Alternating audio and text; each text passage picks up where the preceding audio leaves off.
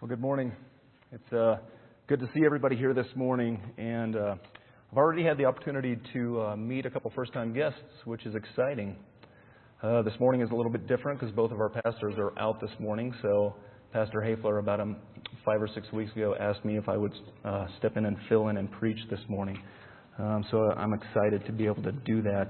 And just one point of clarification, there was a little bit of a typo in the service outline for this morning and the focus of the text this morning. It was the right passage, but the focus of the text starts in verse 16, Colossians chapter 2, verse 16 through 3:4. So thanks, Sam, for reading just a little bit extra. We all benefit from that. But first, before preaching, Pastor Hafler had asked me, as one of the nominated potential elders of the church, he had asked me to first give my testimony. So you guys kind of got a sense about me. And as I get into that, I want to take a few minutes just to do that. But first, I want to introduce my family, and I promised my wife I would not make her stand up this morning. But my wife is sitting back here towards the back, Laurel Epp, and I have two wonderful young children, Ryan and Isaac, who are both downstairs. And Ryan will be 8 this week, actually, and Isaac will be 5 next month. And the Lord has blessed us greatly with them. And my mom, many of you know my mom, Cheryl Epp. She's a member of the church here as well. And so that's my family. I remember at the age of about 5 or 6, I remember sitting in the back seat of our car. And at that time, I was sitting back there with my sister, and we were having a conversation, mostly her talking, and she was telling me about Christ. And I was very young, and that was a long time ago. I'm not going to tell you how long ago, because that would kind of date me. But it was a long time ago, and though I don't remember a lot about the conversation specifically that we had, I remember responding to Christ, and I remember accepting Jesus and placing my faith in Him at that time. And although I don't remember a lot specifically about the conversations, I do believe that Christ saved me through His grace at that time, through the faith of a child. And I am fully convinced that salvation is by God's grace alone through faith in the object of our salvation, in the object of our faith in Christ. Because Christ is the one who paid the penalty for my sin. Christ is the one who went to the cross and paid my debt. And as He died and He uttered the words, "It is finished," that was a completed work.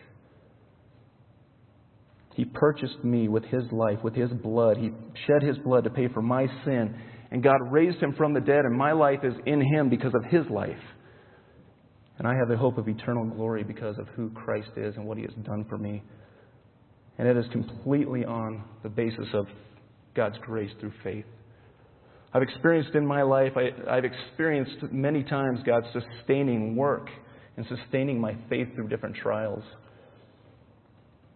I've experienced God's chastening in my life in seasons of sin. And I have had seasons of sin in my life where my life did not align with the gospel. But I've seen the way that God has come in and He has intervened and He has chastened me and led me back to Him. And that's a comforting thing, right? Because we know that God chastens those that He loves. And in fact, if we're not chastened by the Lord, we're illegitimate children. So it's very comforting to me to see how the Lord has led me, how He has grown me, how He has chastened me in my sin. And I'm so thankful for the work that He has done. A couple of my favorite verses are probably some very familiar verses to us all. Ephesians 2:8 and 9. "For by grace you have been saved through faith, and this is not of your own doing. It is the gift of God, not a result of works, so that no one may boast." I am incredibly grateful, and the reason those verses are some of my favorites is because I am thankful for God's grace, and I am thankful that God has not left my salvation up to my own work, because I've failed and I've blown it. God's grace is greater than our sin. And I stand here this morning as a man who has experienced the forgiveness of my sins. And I have placed my faith in Jesus and the work that He has done. So we're going to move on to the text here, or the sermon this morning, and I'm just going to tell you that when I talked to Steve a couple of weeks ago, Pastor Hafler, he said, "You got 40 minutes, Jared, and don't go over that." Well, I got about 9 pages of notes, and honestly, it's about 50 minutes worth of notes. as I've gone through this in my office. And so we'll see how long that takes this morning, but we'll move through this. And we'll get through this text this morning.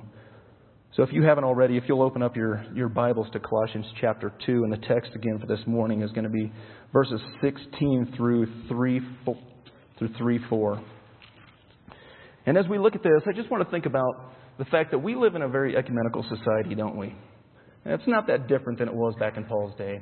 And what I mean by that is not that there's many different religions out there, and that is certainly true, and there are. But even under the umbrella of evangelicalism, there's many proclaiming Bible-believing churches that preach many different doctrines, isn't there? In fact, there's a lot of churches out there that preach Christ, but then they attach some kind of work or something to the work of Christ that they teach is necessary for salvation. I remember a number of years ago visiting a family member's church, and it's a quote-unquote evangelical church. And they claim to preach Christ. They claim to be Bible-believing. One of the errors that they have is that they attach the work of baptism to the gospel. In fact, they actually preach and believe that baptism is the means of salvation. And that's an error. And that's an error. And as we sat in the church and we looked in the hymnal, there was actually a page in there that gave instructions for baptism in emergency circumstances. So in other words, if you had a family member that was about to die in the home that had not been baptized, there was instructions in the hymnal about how to use your bathtub to baptize that family member so that they can go to heaven. Now, I don't want to diminish the importance of baptism, because here we believe in the importance of baptism, right? It is one of the two ordinances given to the church. But we don't believe that it's the means of salvation. Okay, that is by grace through faith in Christ and what He has done for us. And baptism is an act that we do following salvation. It's a picture of what's already happened for us in our heart. It is not the means of salvation, though it is closely linked to salvation. We don't attach it to the gospel, because when we attach any work to the gospel, we lose the gospel. And as we look at this text here this morning, what we don't want to do is just develop some doctrinal truths. But the important thing for us to see and understand here is why the Spirit of Christ led Paul to write this section. To see what the main thing is and what Paul is writing about, what the main truth that Christ wants us to understand. And here is the main thing. Here is Paul's purpose for writing this passage this morning that we're going to look at this morning. And the main thing is this. He writes this to point out the insufficiency of man, the law and human religion, and to build up the sufficiency of Christ alone. Paul writes the book of Colossians to remind them of what is true and to warn them about the false teaching and the false influence that is coming into the church. As Paul writes this book, he develops the main purpose and the main theme of this book very clearly.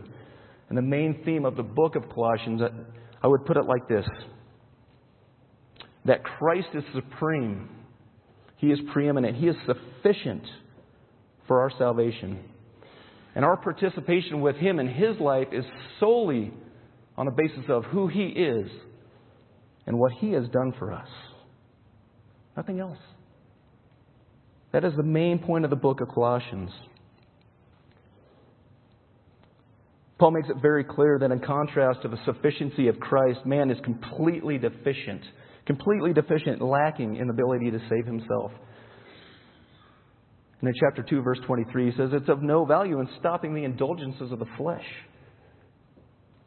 And in fact, Paul prays in chapter 1, verse 9, that they would be filled with the knowledge of His, speaking of God's will. They would be filled with the knowledge of God's will in all spiritual wisdom and understanding. Because Paul understands that our greatest need, it is met in Christ. Our greatest need is not met in our own efforts. Our greatest need is not met in a religious system. Although sometimes we like that if we're honest, don't we? Because it's very easy in religious systems to be told how to live. It's very easy to follow a system, a set of rules.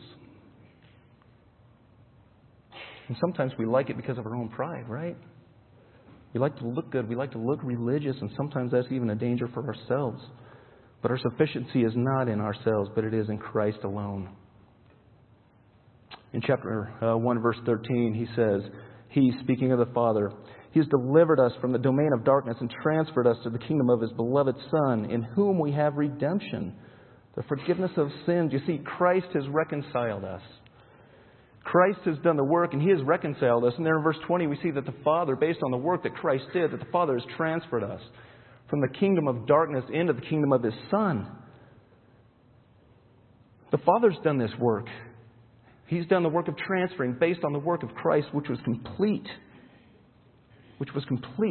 And that left no room for our own working. It's completely a work of Christ. I want to take just a little bit of time here to kind of take an overview of the book of Colossians at this point and kind of walk through what Paul has developed up to this point. Of course, he opens this letter with a typical Pauline greeting, Paul, an apostle of Jesus Christ by the will of God, and Timothy, our brother. Timothy was probably his scribe. And Paul continues then with this thanksgiving, and he's giving thanks to the Father for this church, and he gives thanks for specific things. That their faith, he gives thanks for their faith in Christ. He gives thanks for the love that they have for one another, and he qualifies this love by saying, because of the hope that you have laid up for you in heaven. And he gives thanks that the gospel is bearing fruit among them. Chapter 1, verses 6 and 7. Since the day you heard of it and understood the grace of God in truth, just as you learned it from Epaphras, our beloved fellow servant. He is a faithful minister of Christ on your behalf. See, here Paul is already turning their attention back to how they first learned Christ. You learned Christ from a faithful minister, and don't forget that. Paul moves on to establish the preeminence of Christ in verses 15 through 20. And he points this out about Christ. He says that He is the image of the invisible God, the firstborn of all creation.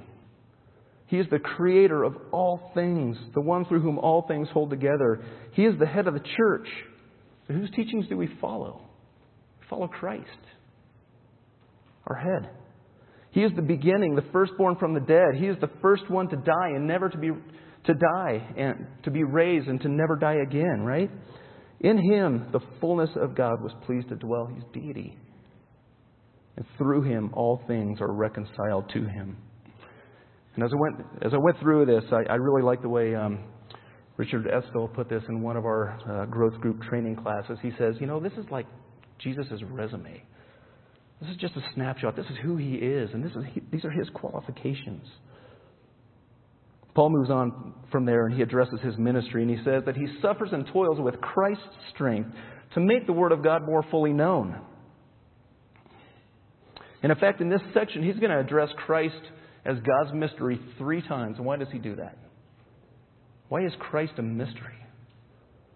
Because for years past, Israel lived among the law, living under the law, and they lived with the prophets, right? And the law and the prophets were pointing at something. What they're pointing to was Christ. Israel knew they were waiting for a Messiah. And in 1 Peter chapter 1, verses 10 through 11, it says this, concerning this salvation, the prophets who prophesied about the grace that was to be yours searched and inquired carefully, inquiring what person or time the Spirit of Christ in them was indicating when He predicted the sufferings of Christ and the subsequent glories. So these prophets have been predicting Christ. And now He's here. He's the predicted one. He's not a new teaching. So the nation of Israel has lived under this law up to this point, and now Christ is here. And He's not a new teaching, but He's been predicted for many, many years. He is God's mystery, and He is now revealed to us. And Paul moves on with an encouragement to those of us that are alive in Christ, that we should walk in Him. And in verse 8 he says, not being taken captive by empty deceit according to human tradition, according to the elemental spirits of the world, and not according to Christ. See, Paul here is beginning to develop a contrast between the elements of the world and between Christ, or between the insufficient with the sufficient. And this contrast is really going to get at the heart of the false teaching that is coming into this church. And this brings us to our passage this morning in chapter 2, starting at verse 16. And I think it's helpful for us just to see a little snapshot of the city of Colossae. The city of Colossae was a relatively large city. It was primarily made up of pagan Gentiles. They worshipped many different gods. But the city also had a relatively large population of Jews. And it created an interesting dynamic because as these Jews mingled with these Gentiles, what we see probably most likely happening is what we call some syncretism, or they're mixing some of their religious beliefs.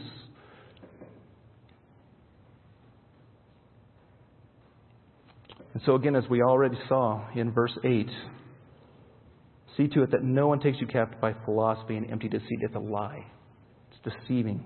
The false teaching that is coming in it's a lie. According to the human traditions, according to the elemental spirits of the world, and not according to Christ. See, the wisdom of what they're pushing, the false teachers are pushing, is based on the elemental wisdom of the world, which is a lie, and it's not based on Christ, who is the head of the church, the preeminent one. The warning here is not to be given to these lesser things. And in verse 16, Paul begins to clarify what this false teaching is that is facing the church. What is this influence that's coming in? And he lays the false teaching out in two lists. Look at verse 16. It says, therefore let no one pass judgment on you in question of food or drink, or with regard to a festival or a new moon or Sabbath. And those things sound very Jewish, don't they? Those things sound very much like the Jews coming in and influencing this lawful living. You must hold to the law. And the problem is here is the insistence on the keeping of these things for righteous gain or for salvation. That seems to be the influence. And then in verse 18, let no one disqualify you, insisting on asceticism and the worship of angels, going on in detail about visions, and we'll stop right there. But as we look at those things, those feel very pagan, don't they? They don't even feel like the things that are of God's law, but they seem foreign.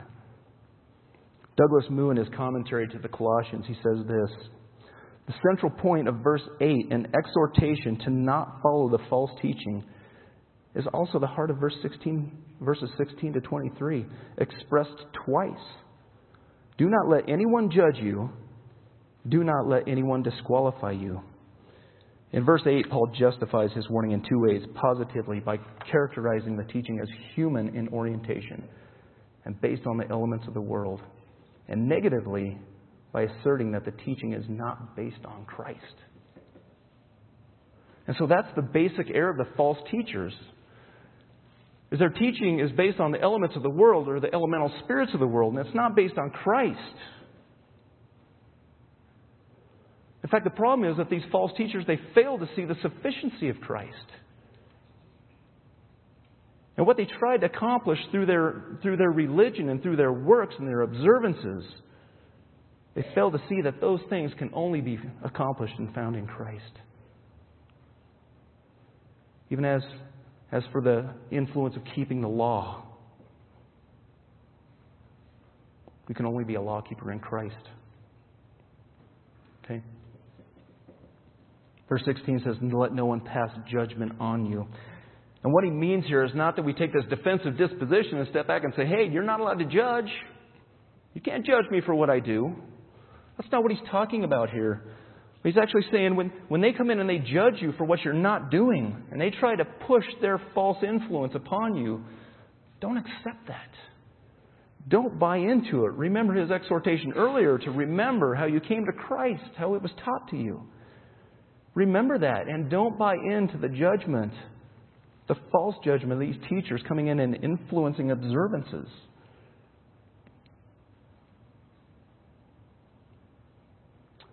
William Hendrickson, in his commentary, says this about the Jewish influence. He says the Jewish aspect of the Colossian heresy stands out clearly here. Nevertheless, it is also evident that the error went beyond that mixture of Jewish religion and Christianity, which is called Judaism. For the Colossian airists passed judgment not only with respect to the eating, but also with respect to drinking. Although with respect to the latter subject, the Old Testament contains rather few prohibitions, though a lack of moderation is strongly condemned. See, the interesting thing here, and how I mentioned that there was probably this syncretism that was going on, or this mixing of the beliefs of the Jewish people with the pagan Gentiles. As you look back to the law certainly contained dietary restrictions, right, with unclean and clean foods. But what it didn't really address was drink. And so you see how they've actually added this. As they're pushing this influence, it's probably not even a purely Jewish influence. And they've probably added to the law that they follow. In fact, the Old Testament only addresses drink a few times. In Leviticus 10:9, it gives instruction to drink no wine or strong drink when you go into the tent of meeting. It was at a specific time for a specific purpose. In Numbers 6, for the one who takes a vow as a Nazirite is commanded to separate himself from wine or strong drink. And then in Judges 13, the angel of the Lord appears to Manoah's wife and tells her that she's going to conceive and bear a son, and therefore he commands her to be careful to drink no wine or strong drink. And the point here, the point to see here is that even the Jews are probably taking some of the pagan rituals. It might even be some of the aspects of their asceticism. They're probably adding it to the law that they're influencing. But here's the problem. In trying to impose these regulations on people, these false teachers are teaching that a strict adherence to these things is necessary for their salvation, or at least for their righteous advancement. And again, not seeing the sufficiency of Christ. In verse 17, Paul goes on to talk about how these things are a shadow of things to come. And what is coming? It's Christ. And it's interesting here because Paul's talking about false teaching, but he's actually not condemning the things in verse 16. He's not specifically condemning the observances of these things, right? Because for the most part, these are the things of the law. Now, that's a little bit confusing, right? Because he's talking about false teaching, which is bad. And I want to make it clear that Paul is not anti-law, and we are not either. And we understand that the law is good. In 1 Timothy 1:8, we see this. Paul says, "Now we know that the law is good if one uses it lawfully." Well, how do we use it lawfully? Romans 7:7 tells us, "What shall we say then? That the law is sin? By no means. Yet if it had not been for the law, I would not have known my sin." See, Paul saw the law in a right context. And he allowed it to be his tutor. He allowed it to be his instructor to show him his sin. And he understood he was a sinner from that. He understood that he did not keep the law. He saw in very clear ways the way that he had broken it and that he was a sinner. And we should see the law in the same context to understand that we're not law keepers either. And we don't have the capacity to be. Not in and of ourselves. Paul goes on in Romans 8 verses 3 through 4, and he says, "For God has done what the law, weakened by the flesh, could not do, by sending His own Son in the likeness of sinful flesh. And for sin, He condemned sin in the flesh, in order that the righteous requirement of the law might be fulfilled in us." See, Christ was the only law keeper. And it is only by having our life found in Him can we be law keepers. It's based upon Christ. It's based upon His qualifications and what He's done and who He is. We are not law keepers, but only in Christ can the righteous requirements of the law be fulfilled in us. So we see that the law holds no power to save. Holds no power to save. In fact, it's been weakened by our sin. But God has sent Jesus, who fulfilled the law, that the righteous requirements of the law might be fulfilled in us. Once again, the sufficiency is Christ alone. And I know I'm repeating that sufficiency over, but I want us to get that point that Christ is sufficient. So what is Paul condemning here? If he's not condemning these specific observances of these things, what is he condemning? Well, he's condemning the wrong judgment of these things, or the requirement of these observances. Okay, it's okay to observe these things, but when you say you must do this for salvation, that's where the error comes in. In fact, even within the body of Christ, we don't judge one another on these things. In Romans chapter 14, starting in verse 1, it says this: "As for the one who is weak in faith, welcome him, but not as to quarrel over opinions. One person believes that he may eat anything, while while the weak person eats only vegetables. Let not the one who eats despise the one who abstains, and let not the one who abstains pass judgment on the one who eats, for God has welcomed him. Who are you to pass judgment on the servant of another? It is before his own master that he stands or falls, and he will be upheld, for the Lord is able to make him stand. One person esteems one day better than another, while another esteems all days alike. Each one should be fully convinced in his own mind. The one who observes the day observes it in the honor of the Lord. And the one who eats, eats in honor of the Lord, since he gives thanks to God, while the one who abstains, abstains in honor of the Lord, and gives thanks to God. You see, these things aren't bad if we do them out of a conviction and not for righteous gain. And we don't even judge one another in terms of these. But when the influence is to keep them for our salvation, it's found to be an error. Verse 17, again, Paul calls these things a shadow of the things to come, but the substance belongs to Christ. You see, the nation of Israel, they lived in the shadow. They lived under the law. And they lived with the prophets who were pointing to something, pointing to Christ. And Christ is the object, and that's what it means that the substance belongs to Christ, because the law and the prophets are fulfilled in Christ and Christ alone. And He is the one that's casting the shadow that Israel is living in. And it's interesting because the shadow's not the real thing, right? If you were to stand there and from your backside you see a shadow come up and pass by you, it's an indication of the imminent or at least the soon arrival of the object of that shadow, right? The one casting the shadow. The shadow's not the person, but the shadow is being cast by the person. And so when that person gets to you, you're standing in the presence of that person and the shadow's passed. So it is with Christ. He's come. He is the object casting the shadow. These false teachers are still living in the shadow. They're trying to cling to the shadow. But the reality is that Christ has come and the shadow has moved on. I love how William Hendrickson puts this. He says, "Why regard as indispensable ordinances as to eating, when the one foreshadowed by Israel's manna is offering himself as the bread of life? How can the observance of the Passover be considered a means unto spiritual perfection, when our Passover has been sacrificed, even Christ? What justification could there be for imposing upon the converts from the Gentile world the observance of the Jewish Sabbath, when the bringer of eternal rest is urging everyone to come unto Him?" And I think that's beautiful. So here's the reality. The object of the shadow has come. The shadow has gone, and it gives evidence that, there's no more requirement to keep the righteous requirements of the law, because the real thing is here and it's fulfilled in Christ. Our righteousness is not wrapped up in keeping the things of the shadow. And that's the main error of these false teachers, is they fail to see the sufficiency of Christ. The substance belongs to Him. He is the fulfillment of the law and the prophets. And He's here. He is our bread of life. He is our rest. He is superior to the law, and He is sufficient for our salvation. But they don't recognize that. They don't realize that the shadow is past, and that the real thing has come. Moving on to verse 18, it says, "Let no one disqualify you, insisting on asceticism and the worship of angels, going on in detail about visions." And here's the problem.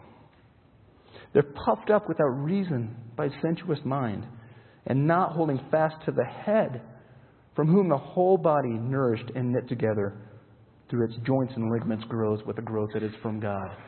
The problem is their teaching is based on human reason. It's senseless. It's actually arrogant. The idea of being disqualified here really carries the idea of being condemned or judged. And just like in verse 16, it's saying, don't let them judge you. Don't buy into the influence. Don't accept their judgments upon you. Don't buy into the false teaching that they're trying to push. It's human teaching. And in chapter 1, verse 18, it says, He, Christ, He is the head of the body, the church. And in chapter 2, verse 3, it says, "In whom are hidden all the treasures of wisdom and knowledge." Friend, if you want to know where wisdom and knowledge comes from, it's in Christ. It's in Christ alone. It's not in our human wisdom. So where do we turn for right teaching? Where do we turn to find the truth? We turn to Christ. And we hold to what He teaches in His Word. Because that's where we find truth. As for the asceticism that's being talked about here, the idea is a practice of a false humility. Oftentimes it carries the idea of self-abasement or the harming of one's body, oftentimes. Or at least the denial of certain pleasures for the purposes of spiritual achievement or advancement.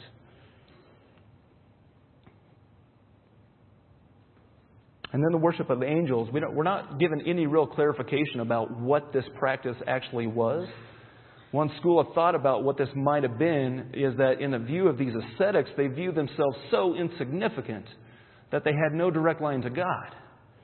And so they actually may have developed a practice of worshiping the angels as kind of a medium between themselves and God.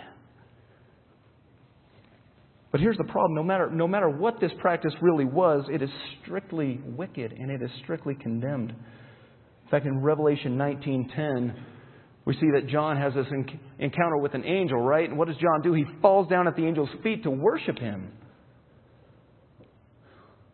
And how does the angel respond? The angel says this, "You must not do that!" Exclamation point. Very pointed, very strong. "I'm a fellow servant with you. And your brothers who hold to the testimony of Jesus worship God." So whatever this practice of worshiping angels is, it's wicked. We worship God and God alone. And he goes on talking about going on in detail about visions. He says this is without reason. They're following their own vain imaginations and they're not holding fast to the head, which is Christ. Who is the head? It's Christ that nourishes and causes the body to grow, not our own thinking. In verse 20, Paul moves on and he develops this. He actually makes this contrast between the substance that belongs to Christ and the elemental spirits of the world. Look at verse 20. It says, "If with Christ you died to the elemental spirits of the world," then he's going to ask this question. "Why, as if you were still alive in the world, do you submit to regulations? Do not handle, do not taste, do not touch," referring to the things that all perish as they are used, according to human precepts and teachings. In other words, if you have found your life or your sufficiency in Christ, why are you then going to go back and hold to these elementary things? Why are you going to hold on to the things of the shadow? The things that disappear as they're used. Jesus in Matthew 15, verse 17, he says this. He says, "Do you not see that whatever goes into the mouth passes through the stomach and is expelled?" Remember, referring to the things that perish as they are used. "But what comes out of the mouth proceeds from the heart, and this defiles a person. For out of the heart comes evil thoughts, murder, adultery, sexual immorality, theft, false witness, slander. These are what defile a person. But to eat with unwashed hands defiles no one." See, the defiling is from what comes out of us. It's the core of who we are. It's not what we're putting into our body. It's not the food that we're eating. And in fact, as we look at verse 23, it appears that one of the things that the false teachers are trying to accomplish is to stop the indulgence of the flesh. But in verse 23, it's going to clarify that none of this does that.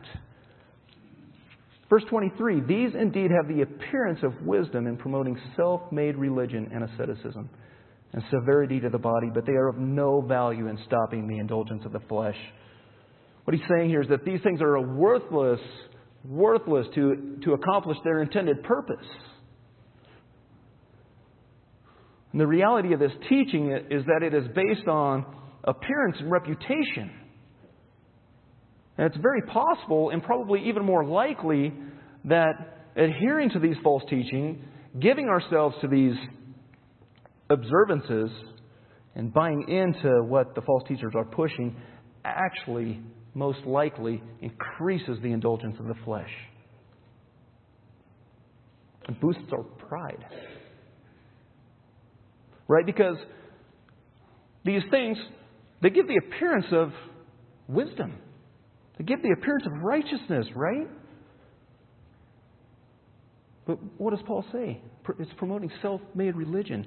It looks very impressive when the Buddhist monk lives an ascetic lifestyle, right? And denies himself of many of the pleasures of the world.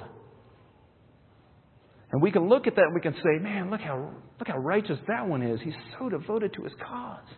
He's so devoted to his beliefs. He's a righteous man. Wow. Or when the hypocrites described in Matthew 6, they stand and pray publicly. For what? To be seen by men. And it looks impressive. And we look at that one and we say, man, look how righteous and spiritual that one is. I wish I was like him. It looks impressive. Well, what does the Bible say? That one has his reward in full because he's seeking the praise of men. It's worthless, and it's actually doing nothing to stop the indulgence of the flesh, but it's actually pushing in fleshly indulgence and building his own pride. That's something we have to be careful of.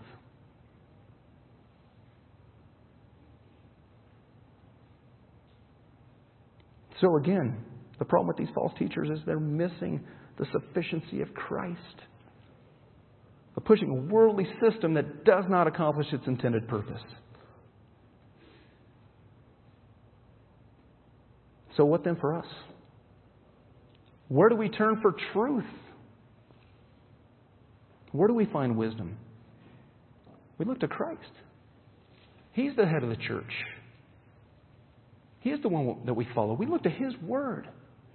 And we're very, very careful about the things that we cling to, because the danger for us is that we can look at these seemingly righteous things of people and the things that give the appearance of wisdom, and we could say, man, we need to be more like that. And the danger is that, yeah, we believe in Christ. He paid the penalty for our sin, right? But man, if we want to be righteous, man, we need to start dressing this way. We need to start avoiding these things. We need to start doing these things. And the problem and the danger is that our identity ends up being found in these things. It might very well be based on human wisdom. But we hold to what's true. We hold to Christ and we turn to the head of the church, the preeminent one, and we follow His teachings. We must hold fast to the one who purchased our souls. He's made peace for us by the blood of His cross. We hold fast to Him. So how do we hold fast to Christ? How do we hold true or fast? How do we hold true to right orthodoxy or right teaching? How do we stay true to the teachings of Christ? Well, chapter 3, verses 1 through 4. If then you have been raised with Christ, seek the things that are above, where Christ is seated at the right hand of God. Set your mind on the things that are above, not on the things that are on the earth. For you have died, and your life is hidden with Christ in God. And when Christ, who is your life, appears, then you will also appear with Him in glory. You want to know what right teaching is? You want to make sure you stay in line with Christ and what is true? Look to what He teaches. He is our head. He is our master. We follow His teaching and we don't follow the elemental teachings of this world.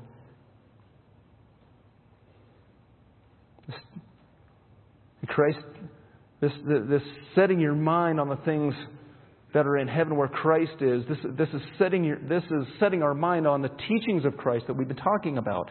That is what we are to do. And this stands in sharp contrast to the wisdom of the world, right? Because some of that wisdom is just going on in detail about these vain visions that mean nothing. An interpretation about nothing. It's unwise. It's foolish.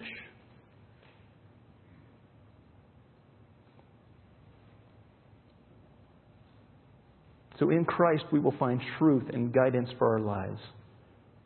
As Paul says in chapter 1, verse 10, to walk in a manner worthy of the Lord, fully pleasing to Him, bearing fruit in every good work and increasing in the knowledge of God. So in conclusion here this morning, I just want to remind us of that main thing. The main thing that the Spirit of God is wanting us to understand this morning through this text is that we're insufficient people. We're insufficient to save ourselves, to gain any type of a righteous standing. But here's the big thing. Here's the big idea. Christ is sufficient. Based on who He is and what He has done, that Christ is sufficient. We are a people separated by our sin from a holy and righteous God. And we have no capacity within ourselves to right that relationship, but we trust in the work of Christ, the reconciling work of Christ on the cross. That through faith, He reconciles us to God and He rights that relationship.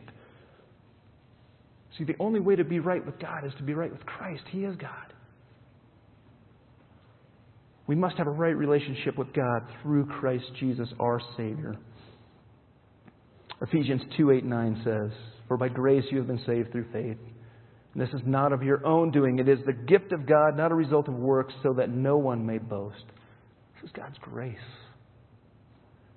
And another very familiar verse to most of us, John 3:16. "For God so loved the world that He gave His only Son, that whoever believes in Him should not perish but have eternal life." So how do we get that eternal life? Believe. It's God's grace. Believe that Jesus accomplished this. He's sufficient. He accomplished that work for you. Trust in Him.